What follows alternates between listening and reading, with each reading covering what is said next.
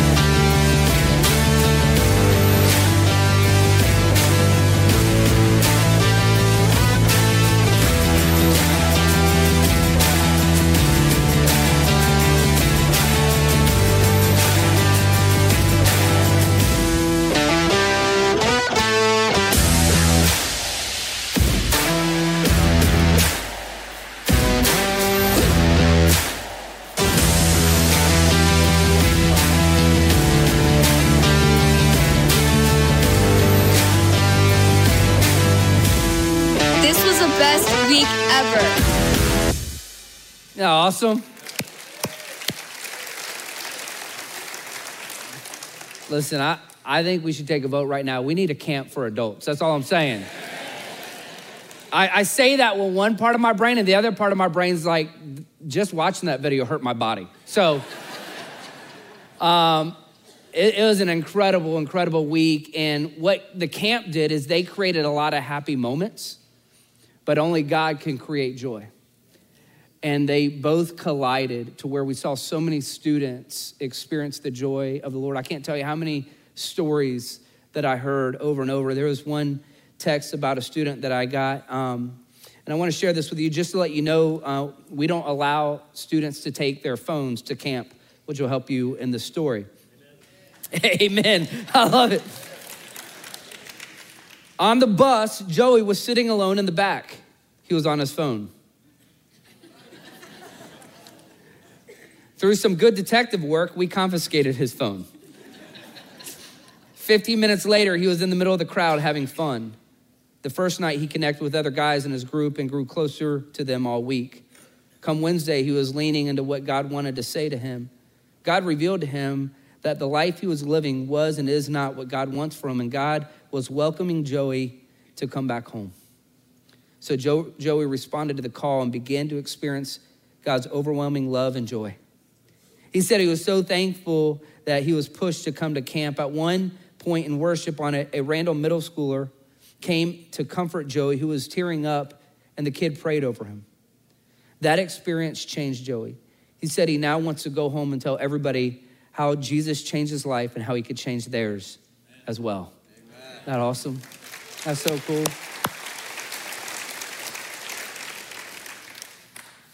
We took a lot of students to camp. We took 145 total people. And if you would have asked me on Monday, I would have said that was unbelievable and I'm so grateful. But if you asked me today, I would say that's not nearly enough students. I want every student in our community to experience what our students experienced this past week. And so that's what we're gonna continue to do, is try to help bring the hope and the love and the joy of Jesus to the community. And I wanna thank you because you're a big part of that. We were able to give a good amount of scholarships to people, and it was just an incredible opportunity. Here's a stat that came out, said spending more than 30 minutes a day on social media significantly increases levels of anxiety, depression, and loneliness. 30 minutes a day. Some of us, if we're honest, we're like, man, we passed that by 9 a.m. And some of us we're like, well, I'm not on Facebook, so I don't really do social media. Listen, almost every app now has a social media component to it. That's the lure of the addiction part of it. And I'm not anti-apps, I'm not anti-phone, I'm not anti-social media. I'm just saying moderation is needed, and I'm just reporting what studies have shown. If I were to ask you what joy is, we'd get 100 different answers. And so I just want to give you my definition of what I believe joy is for the context of our message today. Joy is an inner sense of well-being and contentment that's not based on circumstances around us, but by a connection with God within us. So today what I want to do is I want to unpack 3 verses from Philippians 4. This is from a guy named Paul. Paul is in an ancient jail cell. And what we know is that his Savior, Jesus, was killed for telling people that he was the Savior. And now Paul is running around and he's telling people Jesus is the Savior. And so they capture him and they put him in jail. He's wrongfully arrested. And I don't know what he's going through, but I imagine he is thinking, there's a solid chance I'm not gonna survive this. And he's in this ancient, horrible dungeon of a cell, and he knows that his Lord was just killed, and now he's awaiting his own death. And in the midst of that, he writes Philippians, which is a book on joy. And this is what he says in Philippians 4:4. Rejoice in the Lord always. I'll say it again, rejoice. You see, he is from prison telling people outside of prison how to rejoice. You get that? I tried to look up the Greek and everything, and after I looked up the Greek to all these words, it still means to rejoice in the Lord always. There is no question mark. There is no rejoice in the Lord after you win the lottery only or when you get the prize. This is always, and it is a command to rejoice. And this is my first point today. Make the choice to rejoice. That's what Paul did. Rejoicing is a choice that we make or don't make every single day. Joy is a choice that you could step into because it's a connection with God. It's not about our circumstances. And Paul not only said that, he lived that beautifully. Make the choice to rejoice. So how do we live joy? How do we live this out day to day? It's real easy. We got an acronym for you. J-O-Y, joy. When we put Jesus first, others second, and yourselves third, you experience joy. However, what's the opposite of joy? Yoj.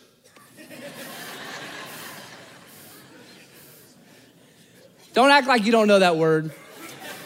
I use it all the time. I'm not making stuff up. It's the opposite of joy. Y-O-J, it's when you put yourself first. It's all about you. You're others focused, but not others to serve them. It's to compare.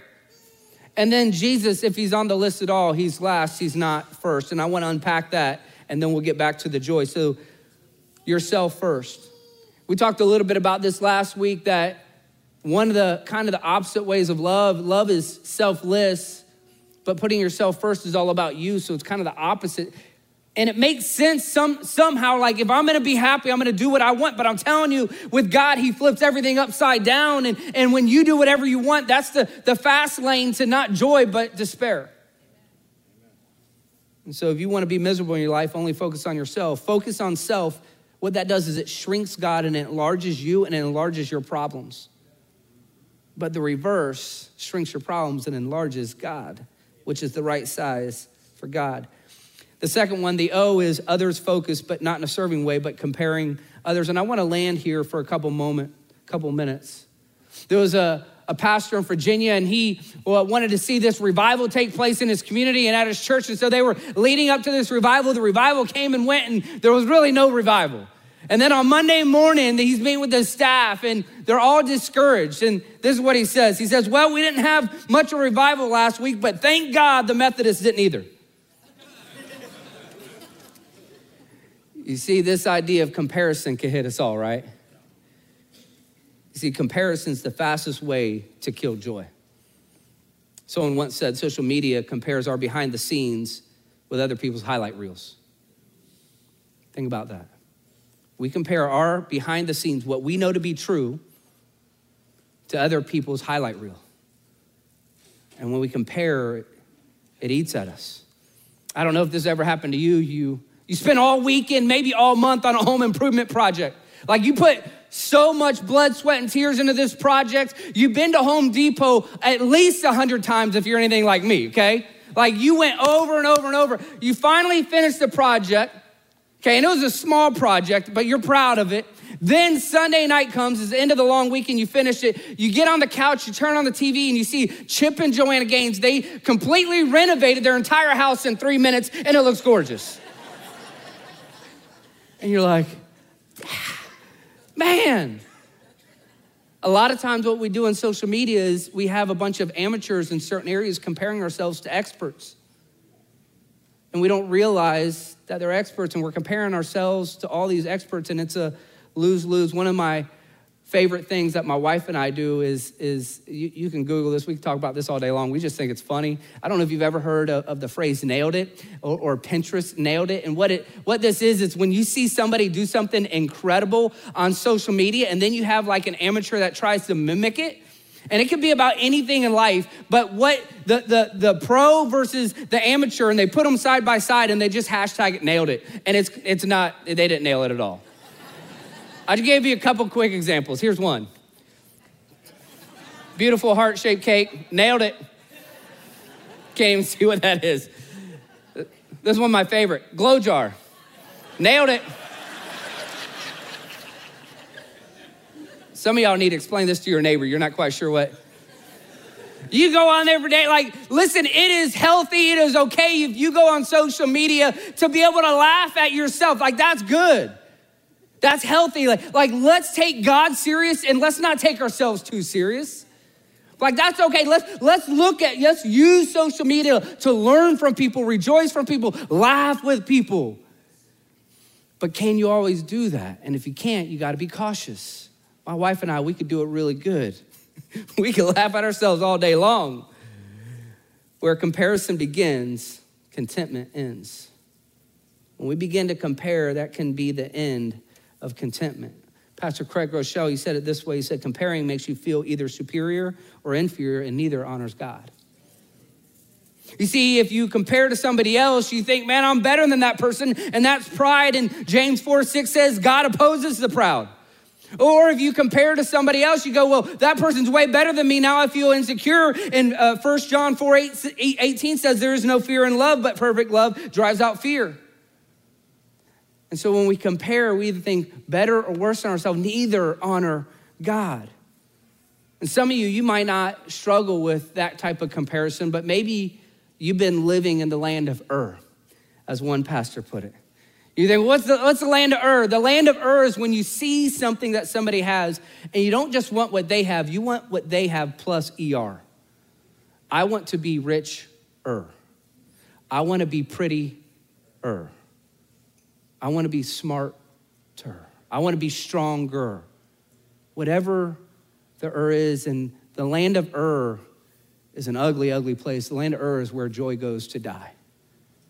And maybe some of you have been spending a little bit too much time in the land of Ur, and you need to back your way out because it's a lose-lose battle. Paul talked about already in Philippians 4:4, rejoice in the Lord always. I'll say it again, rejoice. Like, this is a command, and I talked about this in the little article I wrote this week in Loving the Journey. Like, I would make a horrible counselor, and I'm not just saying that. Like, some of y'all like want to meet with me, and you think I get it, like I would be able to help you, and then you realize I try to talk you out of it, but we meet and I don't help you, and you're like, I wish I never would have met with you. I'm trying to help. I'm not a good counselor. I'm always like, hey, we got people on staff that are way better at counseling than I am, and here's why. You'd come in and say, hey, listen, I'm really struggling with anxiety. I'd be like, well, just stop. Like, just stop doing that. Like, hey, I'm struggling to love my spouse more. Well, just start loving her more. What do you want me to do? Like, I'm just a horrible counselor. Like, I feel like that's what Paul's doing here when he says, just rejoice in the Lord. Like, he's like, hey, just rejoice. But Paul takes it a step further. He actually gives it action steps where I'm not great with action steps. Paul actually has action steps. Listen, rejoice in the Lord, and I'm going to teach you how to do it. He says this just a couple verses later in Philippians 4:8. Finally, brothers and sisters, whatever is true, whatever is noble, Whatever is right, whatever is pure, whatever is lovely, whatever is admirable, if anything is excellent or praiseworthy, think about such things. Listen, there's a really, really, really big difference, like one major difference between optimists and pessimists. And it is what they choose to focus on. And I've been an optimist pretty much ever since I can remember. And I hear all the arguments. I hear, listen, every day, everybody's not all rainbows and ice cream, or you're just not a realist. You need to be a realist, or you're not seeing it the right way. Like, listen, you can call yourself whatever you want, but if you are in one of those realist categories, I would just say you call yourself whatever you want, but you're not gonna call yourself joyful. Because right here it says, whatever is lovely, whatever is admirable. You see, we have limited capacity in our brain. If we're constantly looking for the good, that automatically tells the bad. You don't have enough bandwidth for us to maintain that. And so Philippians 4 is saying, listen, whatever is good, whatever is pure, you want to call me an optimist, you want to call me faith-filled, you call me whatever you want, but you're also going to call me joyful. That's what you're going to do. By golly, you're going to call me joyful. Call me joyful. I threaten people, so. Helen Keller said this, keep your face to the sunshine and you cannot see a shadow. Some of y'all are like, that sounds good. What's he talking about? See these lights? So I'm facing the lights. If that's the sunshine, the shadow's behind me. I don't see the darkness behind me because my eyes are on the light.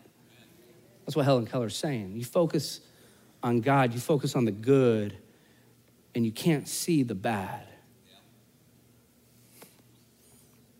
So, last one in this Yoj, yourself first, others, comparing to others, and then Jesus last.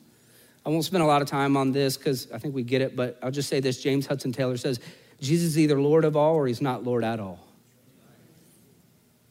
Listen, I get it. Like, we want to make God in America, like we want to make God one of the things in our life. That's just not how it works. God is not an accessory.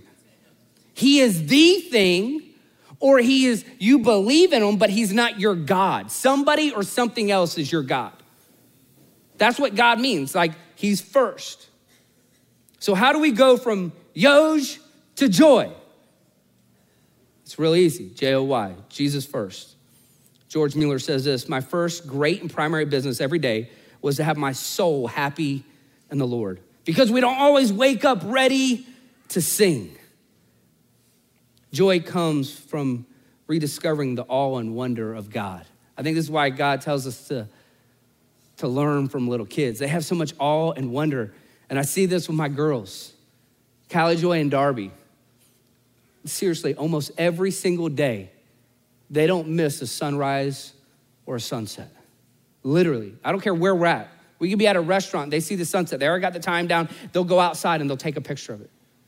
They wake up early just to see the sunrise. Literally, they'll go on the back porch and what are they doing? They are in awe of the glory and the wonder of God. And it fills them with joy because it right-sizes God. He is big and glorious and we are not. They do the same thing, like I get that, but they also do something a little weird. They do the same thing with clouds. Every time we're driving around, they're talking about how cool the clouds are. Like, hey, Dad, you see that cool cloud? I'm like, yeah, honey, it's a cloud. They're finding the wonder in a cloud. And I'm not talking sometimes, all the time. On their phone, they have photo albums of nothing but clouds, nothing but sunsets, nothing but sunrises. How are you discovering or rediscovering the awe and wonder of God? I don't know what that looks like in your life. Joy comes from our relationship with Christ, not by our circumstances. This past week was the college softball World Series championship. Go Gators, bless you, okay? Unfortunately, they don't make this story. University of Oklahoma, back-to-back world champions. This year, they went on a win streak of over 50 games. I think at one point, it may have even eclipsed 60 games. And then on Wednesday and Thursday, they played in the final World Series. But right before their final World Series appearance, there was a press conference, and a reporter asked them a question, and I want you to listen to the brilliance of these 22-year-old, 21-year-old-ish athletes and how they responded to the reporter's question. Listen to this. For the players, I know you talked about keeping the joy of the game, but I'm curious, it's a long season, right? And you guys have had the target on your back the entire time, the win streak being number one. How do you handle the unique pressure that comes with that? How do you keep the joy for so long when anxiety seems like a thing that could very easily set in? Well, the only way that you can have a joy that doesn't fade away is from the Lord. And any other type of joy is actually happiness that comes from circumstances and outcomes. I think Coach has said this before, but joy from the Lord is really the only thing that can keep you motivated, just in a good mindset, no matter the outcomes. Thankfully, we've had a lot of success this year, but if it was the other way around, joy from the Lord is the only thing that can keep you embracing those memories, moments, friendships, and all of that. So that's really the only answer to that, because there's no other way that softball can bring you that, because of how much failure comes in it and just how much of a roller coaster the game can be. 1,000% agree with Grace Lyons. I went through that my freshman year.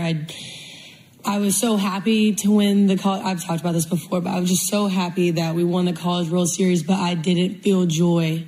I didn't know what to do the next day. I didn't know what to do for that following week. I didn't feel filled, and I had to find Christ in that. And I think that is what makes our team so strong, is that we're not afraid to lose, because if it's not the end of the world if we do lose. Yes, obviously we've worked our butts off to be here and we want to win, but it's not the end of the world because our life is in Christ, and that's all that matters. Yeah, I think a huge thing that we've really just latched onto is eyes up. And you guys see us doing this and pointing up, but we're really like fixing our eyes on Christ. And that's something where, like they were saying, you can't find a fulfillment in an outcome, whether it's good or bad. And I think that's why we're so steady in what we do, and our love for each other and our love for the game, because we know this game is giving us the opportunity to glorify God. Mm-hmm. And I just think once we figured that out and that was our purpose and everyone was all in with that, it's really changed so much for us. And I mean, I know myself, I've seen so much of a growth in myself with once I turned to Jesus and I realized how he had changed my outlook on life, not just softball, but understanding how much I have to live for, and that's living to exemplify the kingdom. And I think that brings so much freedom. And I'm sure everyone's story is similar, but we all have those great testimonies that have really like shown how awesome it is to play for something bigger. And I think that's just what brings me so much joy. And no matter the outcome, whether we get a trophy in the end or not, this isn't our home. And I think that's what's amazing about it, is we have so much more. We have an eternity of joy with our Father, and I'm so excited about that. And yes, I live in the moment, but I know this isn't my home. And no matter what, my sisters in Christ will be there with me in the end when we're with our King. So, awesome. Wow. That was unbelievable. Some of you have already seen it because it's literally going viral. I mean, these girls are sharp. They get it. Unprepared question. I just think it was the Holy Spirit. I mean, what an incredible answer. And the question is, who or what will determine your worth? You see, their worth wasn't in softball, it was in Christ. And that's where they kept their joy. But what about you? Where is your worth coming from? If it's anything other than Christ, I can guarantee your life is a yo-yo. But with Christ, it's steady. I love that phrase the last one said, we have an eternity of joy. Like anytime I'm having a bad day, I'm just gonna like, man, I got an eternity of joy to look forward to. What a great line. I love that. The second thing, the O stands for others second. And when we don't compare others, but we do serve them. Acts 20:35 says it's more blessed to give than receive. I want to encourage you, give an encouraging word. Give maybe somebody a meal. Maybe it's a neighbor. Maybe, what we really need in our fast-paced digital age is people just want to be heard. Maybe give them a listening ear. And I know you want to talk, but can you just be still for 15 to 20 seconds or minutes? 20 seconds, that would be short. 20 minutes. And just say, hey, how's your day? And wait and let them unpack that. How are you doing? How can I pray for you? Is there any way I could serve you? What a great opportunity we have to come alongside people. And then the last one is yourself third. You see, remember, God flips things upside down. When you put yourself third, God has a way of supernaturally helping take care of you. We just don't always look out for self because we trust God. Have an attitude of gratitude. That would be my encouragement. And I want to unpack this because we hear this kind of, maybe you've heard this before, but I want to help you understand what this does. When you have an attitude of gratitude, what you're doing is you're feeding your soul every time you're grateful. And sooner or later, your soul gets full and it gets content. And listen, the way I process this is if I'm going out to dinner and there's a buffet line, it's a lot easier for me to let everybody go first when I'm not hungry. When I am feeding my soul with an attitude of gratitude and I'm full, it's a lot easier to think of others. It's a lot easier to serve because I don't need anything. Like I've been good. And that's what gratitude does. It just makes you content. But if I'm always entitled, then there's never enough. The buffet line, doesn't matter what's in it, is never gonna fulfill me. So I wanna encourage you to have an attitude of gratitude. When you wake up with an attitude of gratitude, it's a lot easier to wake up with a song in your head and joy in your heart. And we saw this at camp. We had a leader go to camp that happened to have a son that was at camp. And this is what she said. I felt like David dancing before the Lord. That one time he was so wild with his wife, he was so wild dancing that his wife laughed at him. But I didn't care what anyone said or thought. It was the closest thing I could think by being drunk in the spirit. I couldn't imagine feeling like that before I was like that. It was the purest, most absolute form of Jesus' adoration I've ever felt. I wept for joy, absolutely wept for joy when I heard the story of my son praising the Lord for the first time. I'm almost glad I didn't see it myself so I could hear about it from Tammy, the great storyteller. I wasn't dead before camp. I was very much alive and already full of joy. But this next level of joy was a new level of complete Holy Spirit unabandoned to the world's expectations of what worship and joy look like. This was a level of freedom I've only read about. It felt like a spiritual battle was being waged at the same time. So I was praising and interceding on new levels too. It was spectacular beyond compare, rewarding, and awe-inspiring. Psalm 37:4 says, delight yourself in the Lord, and he'll give you the desires of your heart. Her desires of her heart was that her son would worship. She doesn't have any control over that. But you know what she does have control over? Delighting in the Lord. I can't tell you how many times I've heard this. When people delight in the Lord, God always supernaturally comes and takes care of things that they can't control, money can't buy. Delight yourself in the Lord, and the Lord will give you the desires of your heart. I love that. Christmas Eve, 1997, Karen Hartley wanted to go for a walk outside her Utah ski resort. That walk turned into a little bit longer of a walk, and she ended up getting lost in the woods. As she got lost in the woods, the temperature was below 10 degrees. And she knew, she was aware enough to know that if she stopped moving, her body would shut down and she would die. And so she knew she had to stay active. She panicked at first, but then she gathered herself and to stay active, she did the only thing that she knew to do at the time, which was dance. And so she started thinking of all the 1990s songs and she began to dance to those. And she said that she danced every 90s song that she could remember. And after that, she went to the 80s. And she started dancing to the 80s. And anytime I preach and I talk about the 80s and music, you say amen. Okay? It don't get better than that. And hey, hold on. She said she danced to every 80s song she knew. And then she went to the 70s. Some of y'all are amen in that. You need discernment, okay? It's okay. It's okay. And she said she danced to every 70s song. She danced so long, it was a total of 18 hours, and they rescued her. She ended up being fine, and said that she knew that it was either dance or die. Listen, sometimes you have to dance where you are to get where you want to go.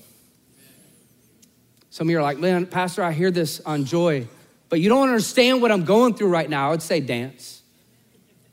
I'll just say dance. And some of you, you've been dancing, but it's been to the 70s music, and you need to get to the 80s, okay? You know what I'm saying? And you need to stick around in the 80s. Listen, that's what Paul did. How do you write a book on joy in a prison cell? He was dancing. He was just dancing to the Lord.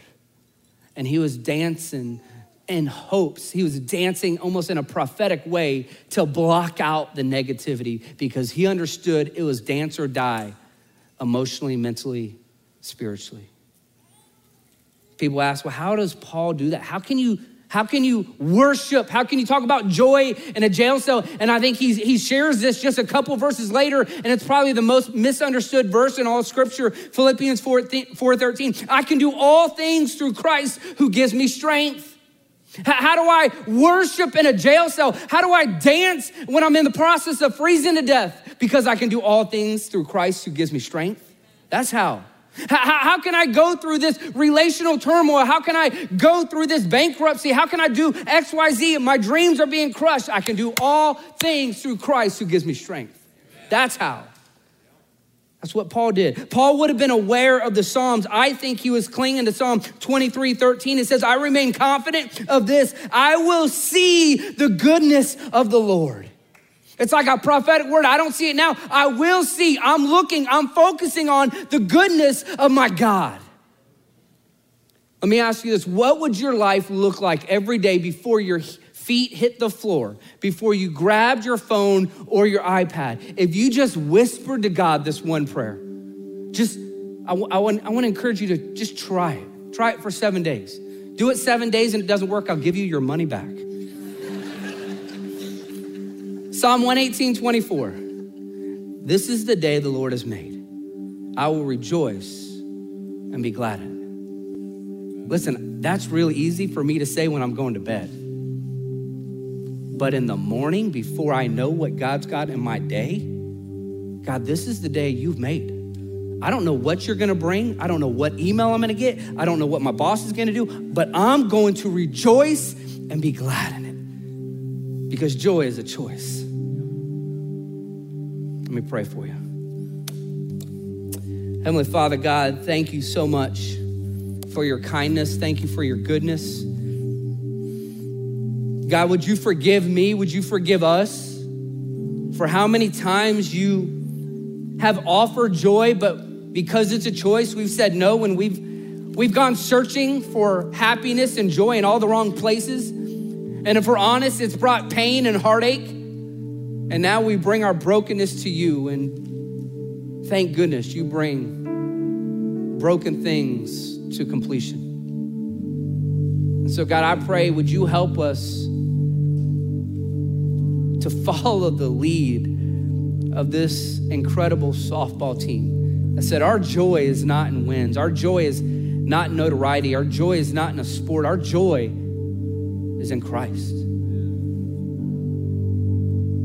And God, I pray for any of us in this room, online, Lake County, that if our joy isn't found in you, would you help us to right size that today? It's in Christ's name we pray.